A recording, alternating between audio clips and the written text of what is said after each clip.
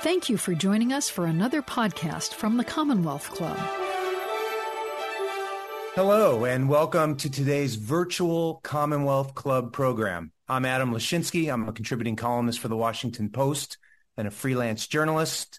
It's always a pleasure for me to moderate a Commonwealth Club event, but I am really missing that gavel right now. It is my pleasure to introduce Brian Stelter, author of Network of Lies, the epic saga of Fox News, Donald Trump, and the battle for American democracy. Brian is a special correspondent for Vanity Fair, a producer on the Apple TV Plus series The Morning Show, and he executive produced the 2020 HBO documentary After Truth, Disinformation and the Cost of Fake News. I intend for Brian to do the overwhelming majority of the talking today, but first, I have three short disclosures and an announcement. My first disclosure is that I don't even know if you know this, Brian, but I was a Fox News contributor for the better part of 20 years, a paid contributor for much of that time, almost always in the business news group under Neil Cavuto. I was largely shielded from almost everything that you write about in your book, but facts are there, and we can kick that around as much or as little as you like. Also, earlier this year, Brian and I were both Shorenstein Fellows at the Kennedy School of Government. I think it will prove to be one of the most illustrious classes ever, with Caitlin Dickinson winning a Pulitzer Prize while we were fellows, and now with Brian's book, and I intend to be the laggard of that class. For my third disclosure, I want to read a line from Dwight Garner's wonderful review of your book, Brian. He wrote, "Stelter has watched a lot of Fox News, nearly as much as anybody alive. In doing so, he has been, to borrow a term from Succession, the Murdoch family-inspired HBO series, a national pain sponge. He has been glued to the set, eyes peeled, notebook in hand, so others don't have to be." And the reason I love that quote, Brian, is that I watch almost no cable television. And I think I maybe represent a lot of people out in America who also don't watch cable television. Nevertheless, I found your book riveting, and we can discuss that. Very last thing before I turn it over to you. Today is my father's 92nd birthday, and he's watching, and so I want to wish him a happy birthday. Wow. Very kind of you. Thank you. Brian, great to see you again. Let's start at the very top, at the highest level. What are you trying to accomplish with this book? What am I trying to accomplish with this book? I am trying to provide an on-the-record look inside one of the most important media companies in the world. You know, I'm someone who has written about, covered, blogged about Fox News for about 20 years. When I was in college in 2004, I launched a blog that tracked Fox and CNN and MSNBC. And back then, as you know, as a longtime contributor on Fox, the networks really covered the same stories. They would debate, they would take different angles on different stories, but they were mostly covering the same reality. Here we are 20 years later, and Fox is oftentimes in its own reality, in its own universe, covering its own stories, some of which are made up. And the most dramatic example of that was in 2020, when Trump lost the election but claimed he won, and then constructed a world in which he did win, a world that said he might actually get reelected, might stay in power, might somehow pull this out. And that was a Fox world. So basically, I had written about Fox a lot, but up until this year, I had to rely on anonymous sources a lot of the time. I wrote a book in 2020 called Hoax, which was largely driven by anonymous sources who said things like, yeah, we don't believe what we say on the air. We just tell the viewers to believe it. And now you have those same quotes on the record because of the Dominion lawsuit against Fox. As some of you know, Dominion Voting Systems sued Fox for defamation after the 2020 election. And because of that lawsuit, so many emails and text messages and memos were all forced into public view. And you have these incredible quotes from Rupert Murdoch and Tucker Carlson and Sean Hannity and Laura Ingraham, all forced onto the record. Of course, they were never intending for these quotes to be made public. They never wanted to be deposed by lawyers. But because it created this incredible public record of life inside Fox, how the place works, how the place doesn't work. There's actually some positive things we've learned from these documents that we can talk about.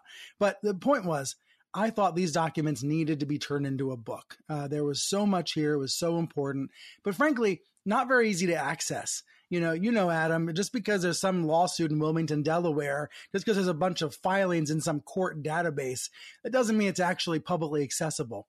And so a lot of the quotes in this book and a lot of the quotes we're going to talk about, they weren't even Googleable. You couldn't find them anywhere until I wrote this book. So that was my motivation. I had covered Fox for a long time. I had used a lot of anonymous sources, but I felt like for the first time, we had an on-the-record view inside.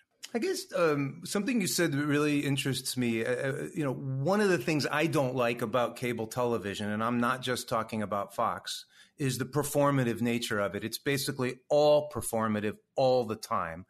And what's intriguing about your preamble or your method is that you were getting off-screen commentary by the performers and their bosses on their actual their sort of truthful or literal critique of the performance. Is that a valid observation? That is exactly what this is. And it's very, very rare, not just rare when it comes to Fox. I've never seen a major media company exposed in this way. And it's all because of the legal process. The same processes that are now being applied to Donald Trump, where he's being indicted over and over again. What we're seeing is accountability for the so-called big lie in lots of different ways, lots of legal ways, through these defamation lawsuits, through shareholder lawsuits against Fox, through these cases against Trump. What we're seeing as a result of these cases is a lot of discovery, a lot of that legal discovery process. And I have to admit, I didn't know a lot about this world. I've been, swept up in a couple lawsuits during my time at CNN. I'd have the support of the CNN lawyers. I'd have to, be deposed once or twice. It's a pretty harrowing experience, when you're under oath and the other lawyers are trying to trap you sometimes. But I never really had a sense of what it was like to have all your emails and texts and memos and presentations all dredged up and used in a lawsuit. And frankly, it happened to me in a tiny little way with Fox and Dominion. And even that was kind of uncomfortable. I had a couple pages of my emails, a couple pages of my text messages, rather, with the head of Fox News PR that showed up in these public filings. And, I write about them in the book because I wanted to point out it was uncomfortable just to have 2 pages of my text swept up. Imagine what it was like for Sean Hannity to have all of his messages reviewed. Yeah, we're gonna dwell at length on Tucker Carlson. I there were a few moments in the book where you expressed some degree of sympathy for him as a human being, and that intrigued me. You mentioned just a moment ago that positive things came out about Fox. What do you mean? What did you mean by that? I'll give you an example. And of course, these were underappreciated in the news coverage at the time. When these documents started to be published in February and March of this year, reporters understandably focused on some of the sensational, shocking headlines. Tucker Carlson says he hates Donald Trump. A lot of people might remember that headline. Rupert Murdoch said, "We're going to make Trump a non-person." That's what Rupert said after January 6th, and I guess he forgot to follow through. But anyway, a lot of those headlines, they were sensational. They got a lot of press. Here's what didn't get a lot of press, but stood out to me. People on the outside, especially liberal critics of Fox, have long looked at the Murdochs and thought, oh, well, they must be in the middle of things. They must be intervening. They must be deciding when to project the presidency. They must be the ones who say, okay, call that state for Trump, call that state. There's a kind of honestly, like a liberal conspiracy view of the Murdochs that says they're meddling all the time inside Fox News. And for better or worse, sometimes for the worse, they're really not meddling. What we see in the messages is that the decision desk, the so-called Fox decision desk that makes projections on election night, was truly, really honestly free of any Murdoch interference. The Murdochs didn't know what the calls were going to be except for like a minute or two ahead of time. They were not able to intervene. Even if they wanted to, which they didn't, they weren't able to intervene. So I guess I came away from these messages with a little bit of a nuanced view, meaning Rupert Murdoch is not the dragon slaying king of all media mogul who's messing around on the inside the way that people imagine and the way that he might have been 20 years ago. He is a changed figure, a diminished figure. We can talk about it, but that's an example of something I actually viewed as a positive. Like, hey, here is a process for projecting elections that is not tainted, that is not being meddled with. Now, the flip side of that, and I think this is going to be a theme of our conversation, is that the Murdochs also did not intervene, did not step in when lies and defamatory claims were being made on the air for weeks after the election. So here's the way I see it. And, let me know, folks listening, if you disagree. I think media owners should not meddle, must not meddle in real reporting, but they must intervene when there's lies being spread. It's the difference between, something real being put out there by your broadcast versus something totally made up. And so where the Murdochs failed, in my view, is because they didn't intervene. They didn't step in. They didn't put a stop to the smears, to the voter fraud lies. But I think that's the nuance. They didn't intervene, for example, on election night. They're not the ones pulling the strings behind the scenes. And that can be both a good thing in some cases and a bad thing in other cases. The only thing I quibble with what you just said is I'm not sure for all practical purposes what the difference is between the owners on the one hand and their corporate agents on the other hand. They're more, they should have been accountable also, right? What you're saying is there should be standards and they should be enforced by the bosses, whether the bosses are the executives or and the Murdochs aren't technically the owners, but they are controlling owners. Mm-hmm. Right. The controlling power. We saw this recently, an episode at Niagara Falls before Thanksgiving, this really tragic story, this car out of control, crashing, blowing up, the two occupants killed. Fox News initially called that a terrorist attack, quoted sources saying it was an attempted terrorist attack. And this went on for hours, this misinformation. It was pretty scary. It scared millions of people before Thanksgiving. And, Fox walked it back, admitted they were wrong, blamed their sources. But there was no system in place for checking those sources. There was no system in place for vetting those anonymous sources ahead of time. CNN, for all its flaws, has a system for checking sources. So does NBC. So does ABC. Fox doesn't always have the same kinds of basic journalism systems and checks and balances that other places have. And it's one of the distinguishing features. And I would argue one of the flaws of the place. And then we can, then there's the propaganda talk shows. But in terms of the journalism operation, it should have more layers and management and checks and balances in place to avoid that kind of misinformation. And will you mentioned nuance. The other fascinating nuance about Fox News that I saw firsthand and that you write a little bit about in the book is that there are real journalists at Fox News, and there always have been. Number one, explain that, if you would. Explain why that is, because that will come as a surprise to some people. And secondly, what's their state right? What's the state of the journalists at Fox News today? Right. Well, you mentioned Neil Cavuto, who has, been able to protect he's been able to protect a part of Fox News and Fox Business, which is a spinoff channel. And he's been able to keep it as a real functioning journalism outfit. He has a program 4 p.m. Eastern, 1 p.m. Pacific on Fox News.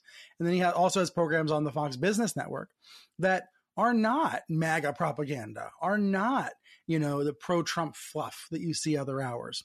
And he's been able to preserve his hours, his time slots.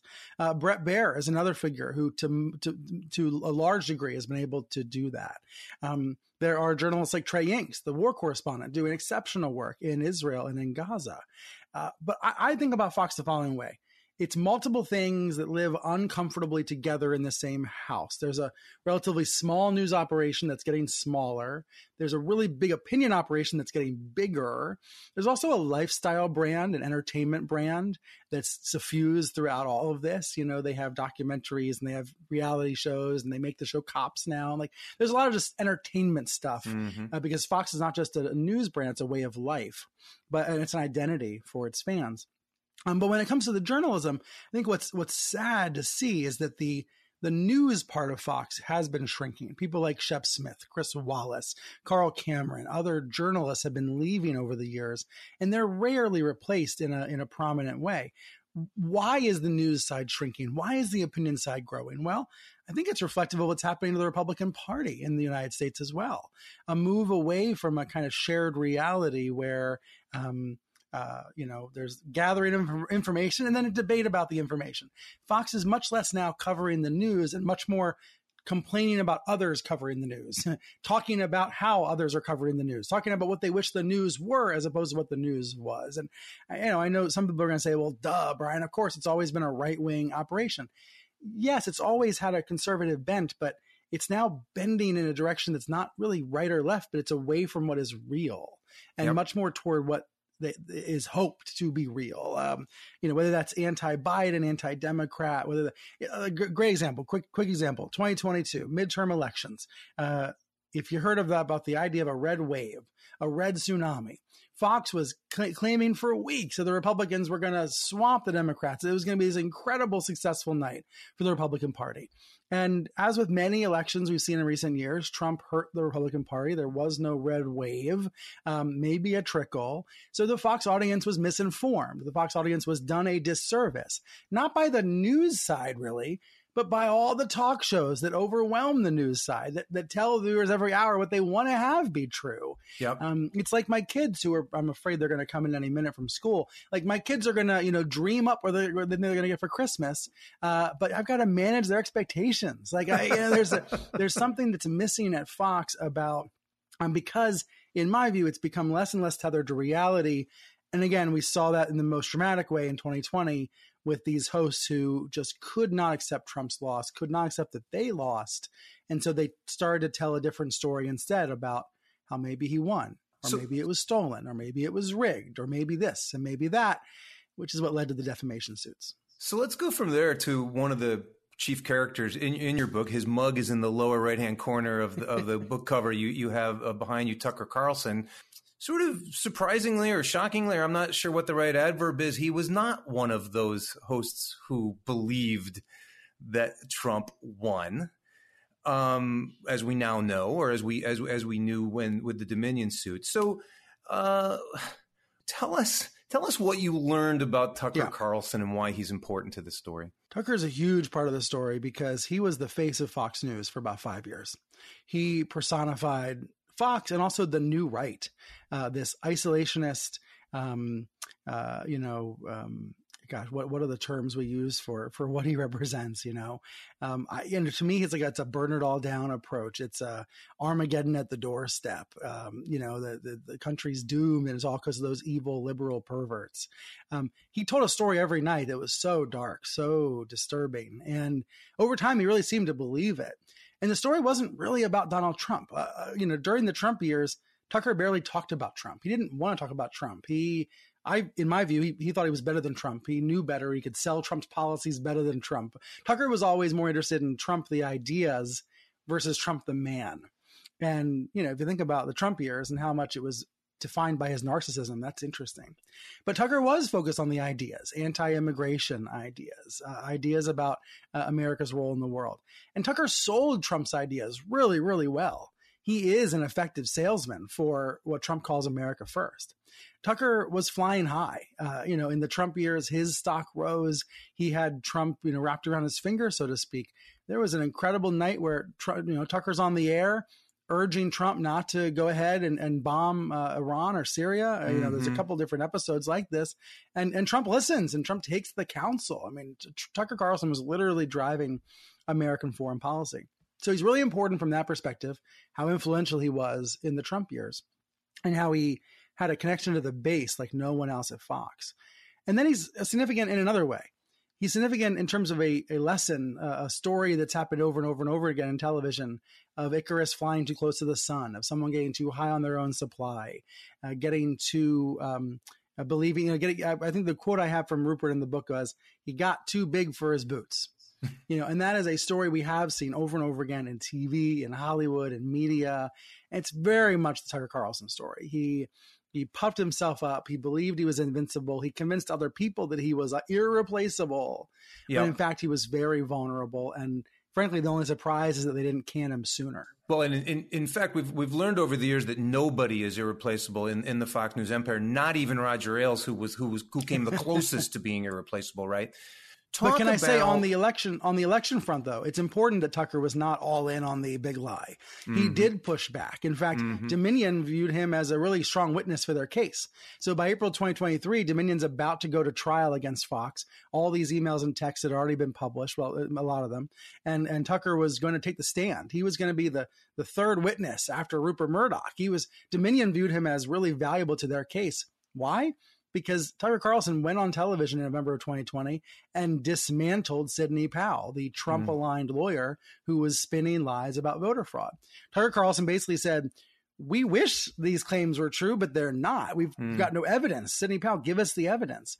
And then behind the scenes, he actually worked to get the Trump White House to disavow Sidney Powell. So Tucker played a role in kind of getting to the truth about the election. But, and I think here's the important part, yes, he sometimes disavowed those voter fraud lies. Yes, he expressed skepticism behind the scenes about voter fraud lies. But he believed he had to be lie curious.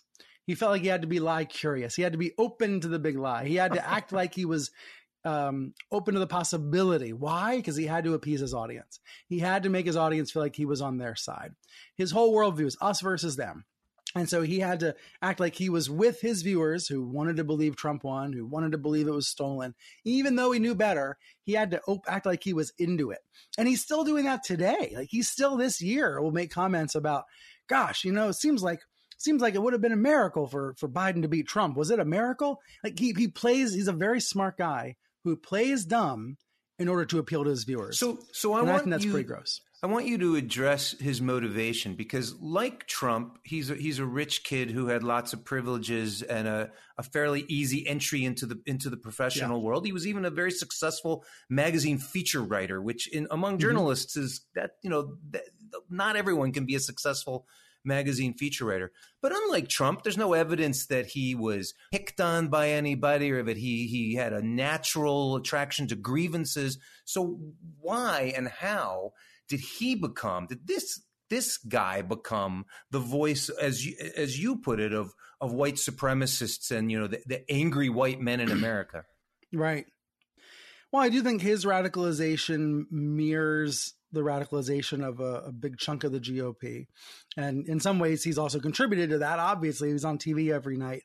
He was far more influential than your average Republican congressman in terms of the way that he communicated to the base and influenced the base's priorities. So you're asking me what happened to Tucker. And I think the answer is partly that I guess what comes to my mind is the echo chamber. And it's something that we've all experienced to some degree. I know I experienced it to some degree. I've experienced it lately with regards to the war, but I experienced it in politics and other world areas too. If you only live on and read and watch and hear what you already believe to be true, and you close yourself off to any other possibilities, if you close yourself off to the light and you face only the darkness, Tucker was in a proverbial cave where he was only hearing the worst about America, the worst about Democrats, the worst about the cities, the worst about liberals. I think it can really screw up it can fry your brain. I should have said that in the book. It can fry your brain. You end up saying things that are just totally bananas and untrue because you're not interacting with the real world anymore. You're only interacting with this thing you've created in your imagination of your enemy. And I know I say this from someone who was a Tucker target. He would call me a eunuch on television and make fun of my appearances on CNN and claim I was the puppet of the head of CNN. And it was interesting because I had known him almost 20 years at that point. So he knew me personally. We would text, he would call, we had an actual relationship, but then the caricature of me on television that he would, was totally different. And so that's why I say he was in a cave. He was in this dark place where the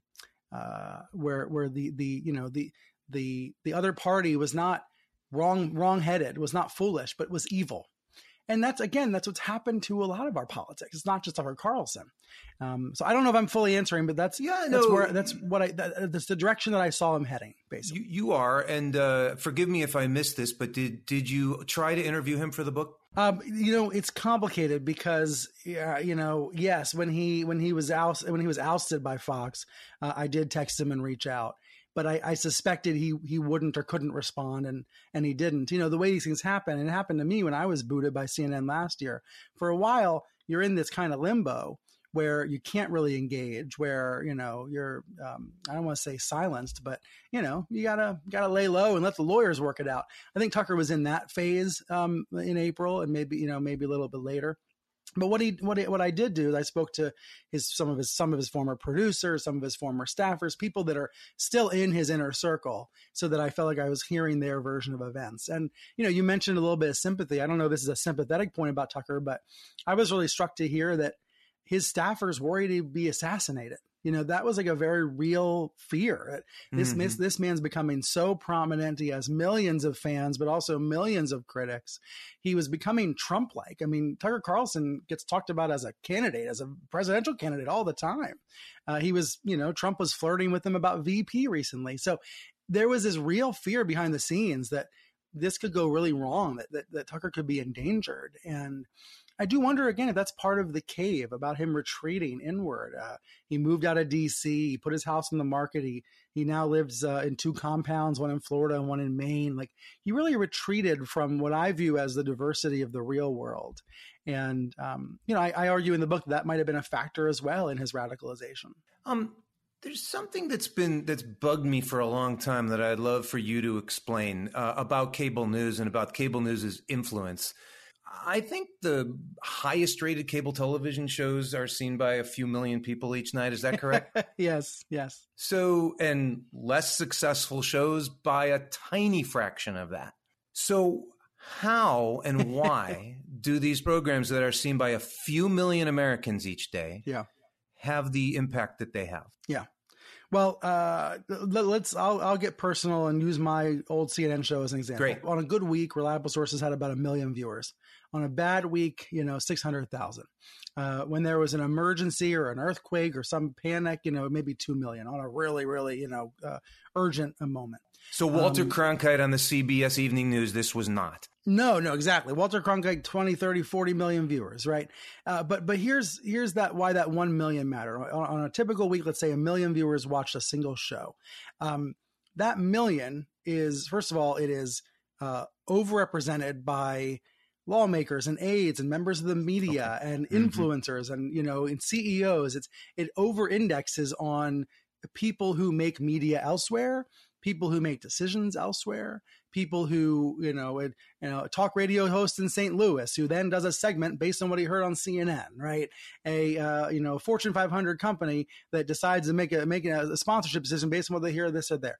I think basically cable news over indexes in that way. It's literally way above its weight. It literally is an echo then. It echoes is what you're saying. It does. And you also feel that on social media, right? So clips from Tucker Carlson's show at 3 million viewers a night were then shared by tens of millions on social media, mostly by people who are outraged by it. And then all of a sudden he's in Stephen Colbert's monologue, and you start to see how the cable news agenda is driving the national agenda more broadly. This may not be a good thing, but at the White House, there's a television sets with 4 boxes usually: CNN, Fox, MSNBC, and either News Nation or CNBC. That so-called quad, right? That's what people on Capitol Hill are seeing all day. It's what people in the White House are seeing all day. I think cable news in particular, it has that immense amount of power because of the echo effect. And that's definitely not always a good thing, but it is, I think, the reality. And then one other fact I'd layer on top of this, which is it's not always the same million who are watching. It's not always the same 3 million who are watching, right? Yep. So cumulatively, CNN has 50, 60 million viewers who see it at some point during the month. Same for Fox. So cumulatively, these networks are reaching a lot of people. And I've seen it anecdotally. When you and I were at Harvard together, when I'm traveling, I've been out of CNN more than a year, and I still have people almost every day say either "I loved you" on CNN past tense, or the freaky part is "I love you" on CNN present tense, I'm still there. And that's like, it's always been a kind of a light bulb moment for me to realize the staying power that television still has. And let's be candid about it, mostly among older viewers, mostly among folks who've watched for decades. There are not a lot of new 25-year-olds being born, turning on CNN, getting hooked on it every day. Fox News' average viewer is about 70 years old. So this is very much, programming for an older audience, but a very loyal audience. I want to get to some of the specifics from your book. And it's funny, you're talking about the power of television. I want to encourage anybody listening, watching. You wrote a really good book, Brian, because what you did was you took a lot of things that were out there in the public sphere, and you drilled down and you narrated and you added very nicely. And one I'd like you to talk about is you discussed and explained how the big lie was premeditated, both in the White House and at Fox News. And I'd love it if you'd explain that a little bit. What stood out to me the most when I started to reconstruct these events were the few days in November of 2020 when this all went down. Because I think a lot of people listening remember November 7th, 2020. It was the end of election week. We had an entire week. Remember the presidential election? We had to go on for like 4 days and nights not knowing who the next president was going to be. It looked like Biden, but he wasn't projected until Saturday morning. And there were spontaneous street parties in New York and Washington and SF and LA and elsewhere. There was all these celebrations. There was also on Fox, a real depression. And what happens the next day, the very next day, Sunday, November 8th, is that a new story starts to be told. An alternative reality starts to be born. And that alternative reality says, no, Trump didn't lose. He actually won. Or it was stolen from him. The elections were rigged. The voting machines were rigged. The machines were hacked. Something went wrong. And he's going to be able to overturn it. And he's going to go to court. And he's going to become the winner. And the Supreme Court's going to back him. And he's going to stay in power. And he's going to be the president. And some people bought all into that. Some people just maybe halfway in. Some people just wanted to believe it because their hearts were hurt by his loss. But the point is, the big lie wasn't just created. Trump didn't just wake up one morning and say, you know what? I'm going to go out and say that it was Dominion's fault. I'm going to blame this random voting machine company. I'm going to go out publicly and say that they stole the election from me and that I actually won. He didn't just dream that up one morning. It was made to happen. It was made to happen by Fox. And the way we know that, thanks to the Dominion documents, we know that on the day Biden is projected to be the next president, a woman in Minnesota, a random woman who's just a big Trump fan, sends a long, rambling, conspiratorial email to Sidney Powell. Again, Sidney Powell, the Trump-aligned lawyer. In this long, rambling email, this woman, Marlene Bourne, she even admits some of these ideas are wackadoodle. She says she hears things from ghosts. She says she's internally decapitated. You read this email, she says Roger Ailes is still alive, who had died 6 years earlier, or 3 years earlier. Anyway, anyone reading this email knows it's BS, knows just to delete it. But instead of deleting it, Sidney Powell forwards it to Fox host Maria Bartiromo. And Maria Bartiromo forwards it to Eric Trump, Donald Trump's son. So, why does that matter? It matters because Maria Bartiromo's guest on Sunday, November 8th is Sidney Powell. And all of a sudden, on November 8th, Maria Bartiromo looks down and starts reading from the email almost word for word. This random conspiratorial email with no basis in reality, with a bunch of lies about Dominion, about Nancy Pelosi. She starts reading it out loud, Sidney Powell. Sidney Powell goes on, smears Dominion, scares bejesus out of viewers. And that's the beginning. That's where it all starts. Like that is the beginning of the domino effect, because it's one thing for Trump. Remember, Trump goes out and says, I won the election. It's one thing to say that. It's another thing to say, here's how I know it was stolen. Yeah, to start making the case. Yeah, you have to, in order to be a victim, you have to have a villain. You have to have, in order to say you were robbed, you have to have a thief. Mm-hmm. And what Maria Bartiromo did that morning was she gave him a villain. She gave him a thief. And it was Dominion. And it was also Smartmatic, another voting company that's also now suing Fox. The story became pretty convoluted and, you could choose your own adventure a little bit. But here's the point of that timeline. November 8th is when this starts on Fox. And November 12th is when Trump starts smearing Dominion. So, and that's, by the way, the same night Sean Hannity repeated the lies. So you have this window of time where it could have gone differently, where Trump could have accepted his defeat with grace, where he could have moved on. But instead, he was watching his favorite channel, getting these ideas, filling up his head, and then he decides to run with it. And I don't want to belabor the point, but there are good people who lived all across this country, who logged online, who bought plane tickets, who decided to go to Washington, D.C. for a rally on January 6th, because they were watching this stuff on TV. And, some of them then made criminal decisions at the Capitol that day. But, they weren't doing it, for no reason. They were doing it because of what they were hearing on TV from their trusted sources. And you, this brings up probably what I think is one of the most interesting existential questions you raise in the book. And I'm going to call it the cause and effect, the chicken and the egg, the supply and demand question. For years, I will defend the fraternity, Brian. People say, well, it's you people in the media. And I'll say, no. By and large, we don't wake up in the morning and say, here's what we think the news should be. We report the news. By and large, that's, of course, there's bad actors.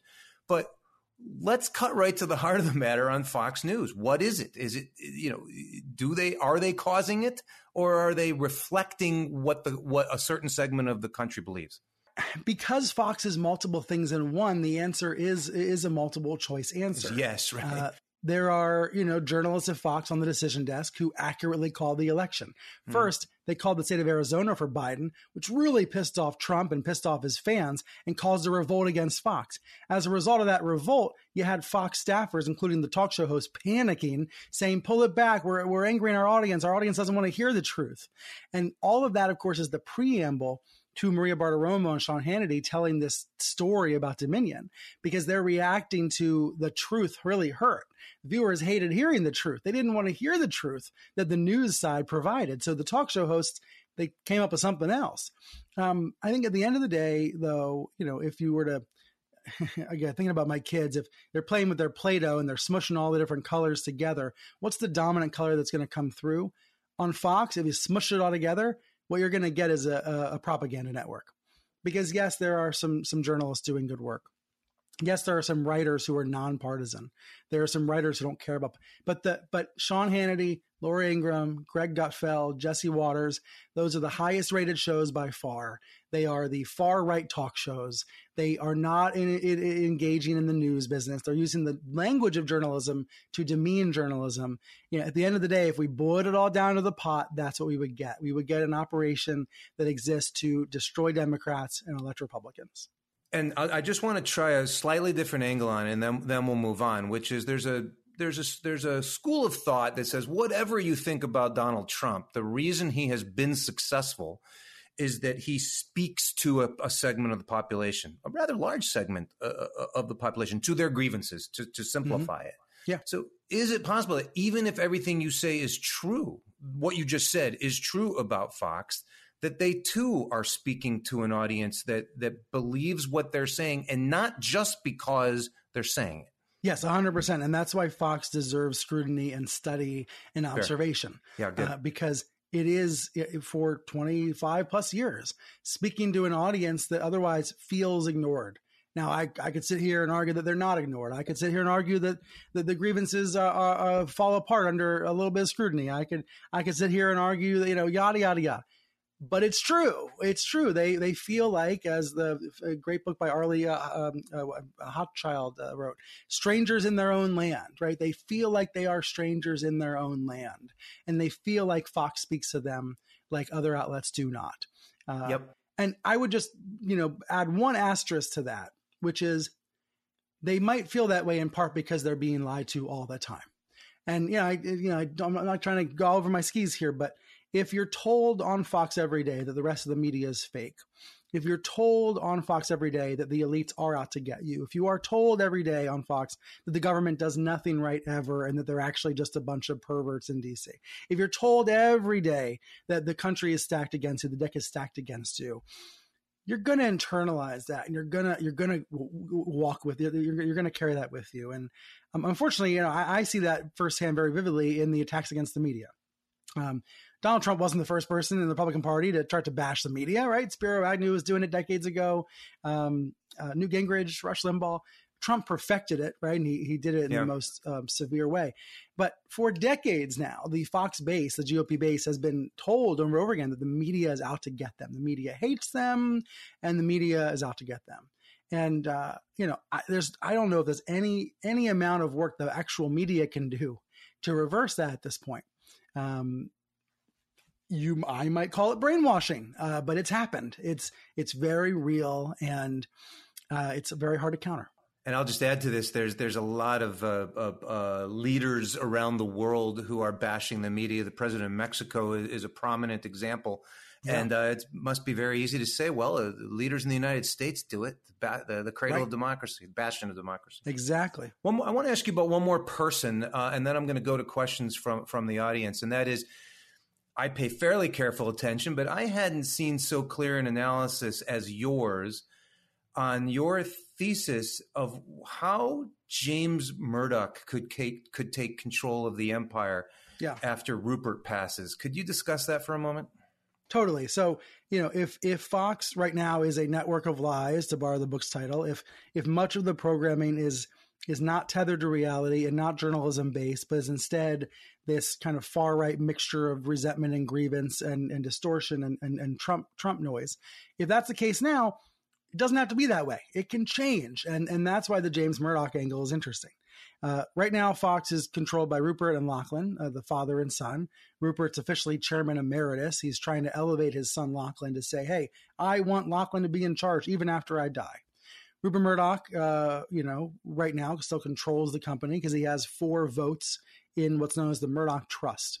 And then his 4 adult children have 1 vote each. Lachlan gets a vote, James gets a vote, Elizabeth and Prudence get a vote. So right now there's 8 votes. That means Rupert wins. In the event of his death, there are 4 votes, which means the 4 adult children have some decisions to make. And anything could happen. This is very much like HBO's Succession. This is what Succession is premised on. It's this battle for control by the adult siblings. Will they sell off parts of the company as News Corp and Fox Corp? Will they spin it off? Will they take it private? Will they change its direction? Those are all open questions. Lachlan is more conservative, doesn't really like Trump, but he doesn't really care about politics at all. He just wants to run the business. He might not even want to run the business. Maybe he wants to sell it. But right now, Lachlan's in charge. James is on the outside. James, the more liberal son, he would say centrist. It's on the outside. And he is disgusted by Fox News. He thinks it's poison. He hates what it's become. He has a very clear vision for what he wants it to be. He wants it to be much more toward the center. He would dispense with some of the propaganda hosts who are there now. So the question becomes really, in the event of Rupert's death, what happens?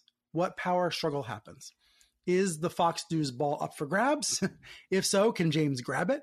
He can't grab it himself. He would need at least, he would need his sisters. He would need both his sisters, you're saying? Yeah, he would need a 3-on-1, unless again there's some other sort of deal that's struck where Lachlan goes and takes this ball and James takes that ball. I mean, here's the thing about it. It's so many different combinations could happen. There are so many different versions of this that are possible that I think James doesn't know. No one knows for sure. Yeah. But it's a very interesting question because it opens the mind to the idea that like Fox News doesn't have to be a 24/7 right-wing talk show about Democrats being, evil pedophiles. Like it could be something else. Like that, Fox News could be something else in the hands of someone else, James Murdoch. But all of the steps all things that have to happen for that to be made real, who knows? We got about 20 minutes left. I'm going to go to questions from the audience. There's many. So maybe try to give us short answers. Yes.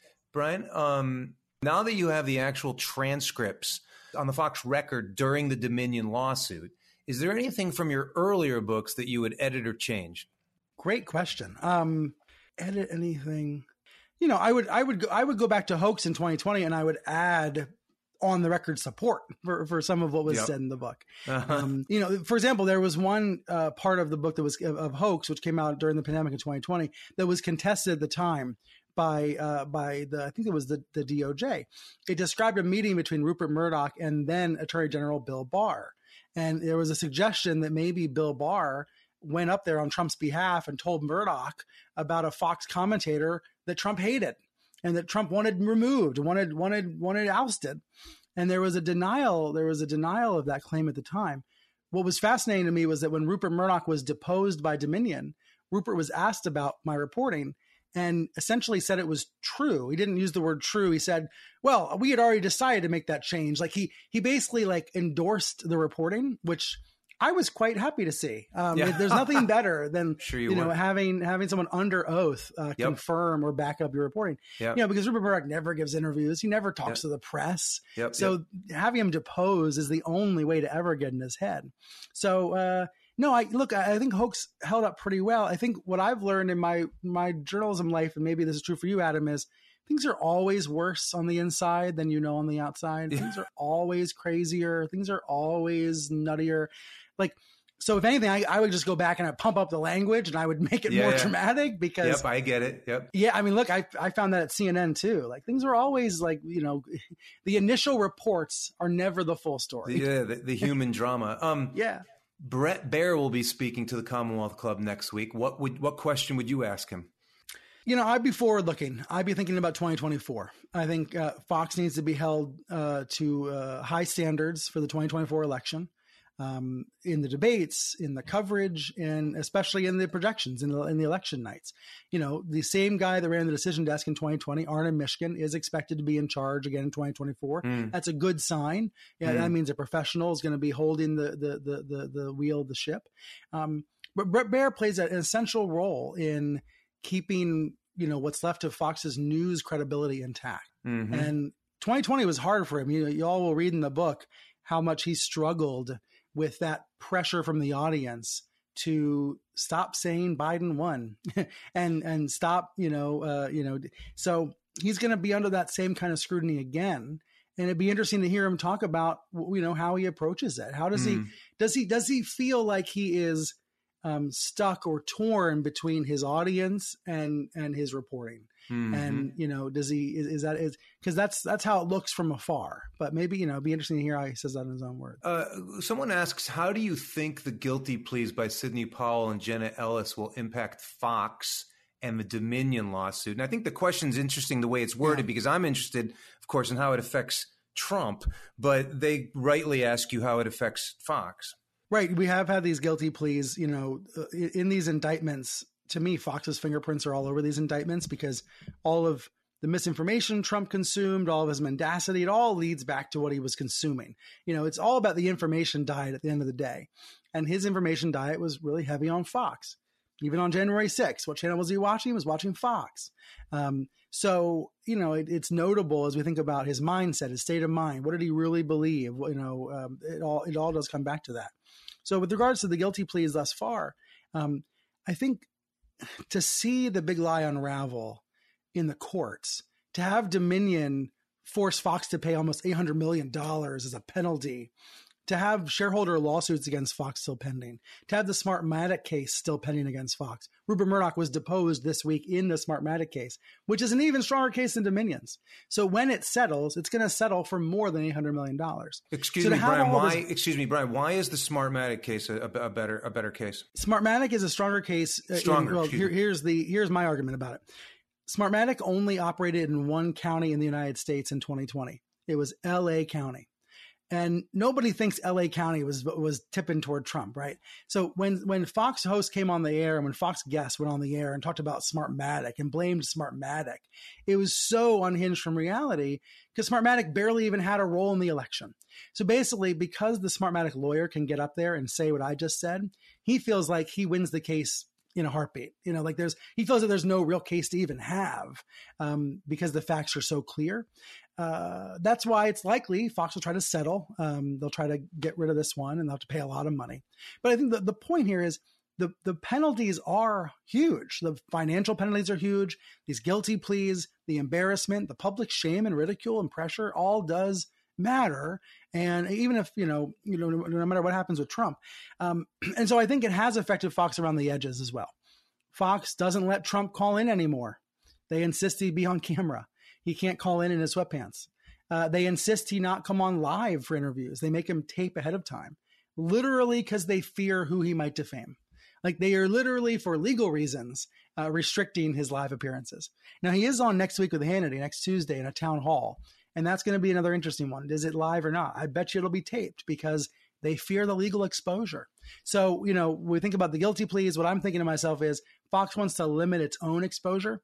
I quote a source in the book saying Lachlan Murdoch just wants to minimize headaches and maximize profits. So if that's the rubric, Trump is a headache and he's going to want to minimize the headaches.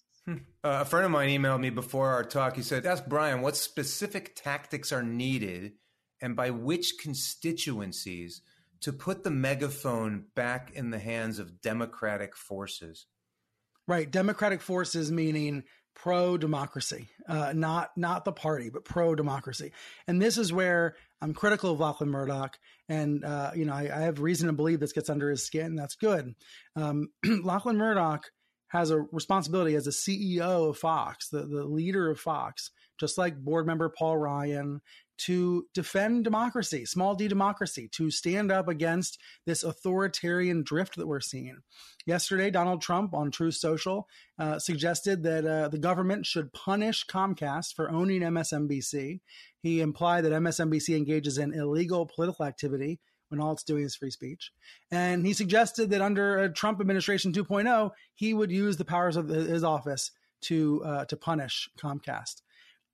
That should Lachlan Murdoch should wake up at night terrified of that, because if President Biden talked that way, if Democrats in the future talked that way, talked about running Fox out of business because of what it does, we don't want to live in that country. Lachlan Murdoch does not want to live in that country. So my view is he should be louder. I believe I read in your book that he doesn't live in this country. Well, yeah, he does spend a lot of his time in Australia. That's true. I was about to add that. He does spend a lot of time down under, but the company is based in the U.S. He's got responsibilities to us here in the U.S. Yes. I'm not expecting him to raise his voice in defense of democracy, but I think the rest of us can, the rest of us are, and there's lots of efforts underway that have an impact. I mentioned at the end of the book, these protests outside Fox every week. There's an effort right now to challenge Fox's FCC license for its broadcast station in Philly. Now, that broadcast station, I love it, Fox 29. I watch it all the time. My wife used to work there. It has no connection to Fox News. It's a great, station to watch the Eagles games. Fox 29 has nothing to do with Fox News, but Fox owns it, and Fox has to get a government license. So you've got these former Fox executives speaking out against the Murdochs, challenging the license in Philly in order to punish Fox News for the big lie. There's that's just an example of one of many efforts to try to hold Fox's feet to the fire. And I think cumulatively, these efforts do matter. An audience member asks, is there anything that you miss about being on cable news? That's a fun question. I don't know if I've been asked that before. Anything I miss? So, I got fired August 2022. It was something I kind of saw coming. So I was grateful to have time to sign off on the air, do it my own way. And, I got to be a stay-at-home dad, which was a gift that I didn't know I was going to get and didn't know I was going to enjoy so much. It's mostly been this real blessing. I don't really miss being in the middle of it all that often, but I do miss it every once in a while. I miss it when there's a really big breaking news event and I feel like the channel, whatever channel I'm watching, I feel like they're not doing a great job because I'm the kind of guy who is emailing the control room, trying to help when there's breaking news, trying to do this and that. Like, I'm the kind of guy. One night, I live out in New Jersey, and one night the remnants of Hurricane Ida were coming up the eastern seaboard, and there were the horrible floods. New Jersey and New York, you all might remember the subways flooded, Newark flooded, the 50 people died as a result of this flooding. So this was happening in the middle of the night, and there were no reporters for Don Lemon to go to. And so I grabbed my camera, I went out in the backyard where it's pouring rain, and I started doing live shots with Don. Midnight, 1 a.m., 2 a.m. We were the only channel live in the middle of the night on the East Coast covering what was actually a historic flooding event. And, I went to bed at 4 a.m., got up again at 6, went back on again from my basement, from my backyard doing these live shots. That's what I really loved about cable news is those moments. They don't happen very often, but when they do, they're really intense and interesting. And they happen, by the way, they happen every day right now with the war in Israel and Hamas. So, for me, they didn't happen very often, but they were intoxicating. So that I guess I miss once in a while, but less than I expected. And what I really enjoy now is getting a broader media diet, like meaning watching a little bit less TV, reading a little bit more, reading long form more often. I think I have a better media diet now. You said you make a passionate case for what cable television does that's good. Yeah. A moment ago, you were talking about protesting the license, Fox's license in Philadelphia. I think what you're referring to, for people who don't follow the industry as carefully as you do, is that broadcast networks need government licenses and cable networks do not. Is that correct? That's right. Yeah. Fox News is not regulated by the government, but Fox Broadcast is. So that has ramifications in all sorts of ways, including seemingly superficial things like obscenities on air. You can on cable, you can't on broadcast. So should we? Two-part question: should we regulate cable news? And do you think cable news is a net positive for our society? I don't think it's possible to put a regulatory regime in place anymore. People talk about the fairness doctrine, for example, but that was only in an era where media was scarce. And now we live in this age of endless abundance, right? I just don't think it's possible to enact any of those sorts of guidelines. It's barely possible for the government to even enforce the broadcast regulations that already exist. So I don't think it's possible. Is cable news a net positive? It is. Oh gosh, that's so hard, because if I could take Fox News out of it, it's easy for me to say yes. But Fox News is the largest cable network in the United States, and it's poisoned a lot of people's brains. I think I have to say it's a net positive, because it can always be better. These channels can always be made to be better. Sean Hannity, for example, is doing something really exciting tonight. He has Gavin Newsom versus Ron DeSantis, 9 p.m. Eastern, 6 p.m. Pacific, live from Georgia. It's going to be incredible. I'm staying up late. A genuine public service. A real debate. I mean, it's the debate that a lot of us wish we could have in 2024. It's a younger generation of politicians that a lot of us wish we could see on the debate on general election stage. Anyway, I just think that is actually compelling, original TV. Thank you, Sean, for making it happen. So whenever I want to give up on the medium and say, like Fox is just pure propaganda and they're hurting everybody's grandparents. No, because here's an interesting debate between Newsom and DeSantis. And then I think more broadly, here's what I always felt when I would walk into CNN. The tools are incredible. The control rooms are so powerful. The ability to reach millions of people is so powerful. It's all in how you use it. It's all in how it's used, right? We can spend an hour that's really nutritionally rich, full of journalism, full of information, full of light, not darkness. Or you can spend an hour just trash, right? Just nonsense, garbage, lies, Dominion stuff. So ultimately, like, that's why it's a net positive, because the potential is there. The power is there. Not every show of mine was perfect. I like to say in television, it's like a Venn diagram. There's journalism over here and there's television over here. And hopefully there's a lot in the middle. Hopefully every episode you're getting both right in the middle. But sometimes I was just doing television, man. And one day Richard Branson was lifting off into space, and it happened to be during the hour I was on CNN. And my entire hour was taken over by the space launch. And I don't regret it, because it was great TV. And honestly, it was a break from the dire news around the world, right? I understand. We can spare that hour for a beautiful image of a space launch. Let me ask you a similar question. You don't confine yourself to broadcast. I've noticed that you are not one of these public journalists who has given up Twitter. You're still on Twitter. Oh gosh. Same thing with Twitter. It's like it's a cesspool. Yeah, it is. Elon Musk is a force for misinformation, disinformation, but if I give up what little power I have on there, reaching whatever number of people I reach, then I'm not trying to make it any better anymore.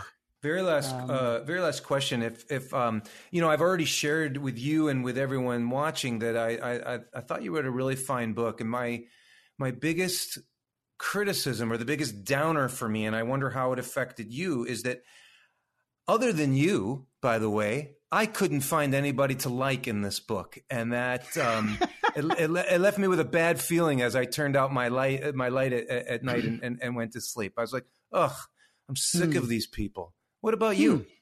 Am I sick of these people? I still watch a lot, and I'm still curious. Like, I'm still intrigued. I want to know even more about what motivates them. I think we learned a lot through the Dominion filings. I think we know about the desire to get higher ratings and the bottom line and all of that. But I'm still, I look at this, and I look at Fox, and I look at Sean Hannity and Laura Ingraham and these figures, and I think to myself, they are the beating heart of the GOP. And it's a heart that's seen better days, that the arteries are corroded, that it's probably a heart in need of surgery. But it's still, they're still pushing blood out to the entire body, all throughout the Republican Party, off to the fringes and off to the moderates, and everyone from the Liz Cheneys to the Matt Gaetzes, right? Like, it is still this power center. It's still what's keeping the GOP pumping. And people like Liz Cheney are literally trying to give it a transplant, right? They are fighting the good fight. She has a book coming out next week. She's going to be in the news all over the place.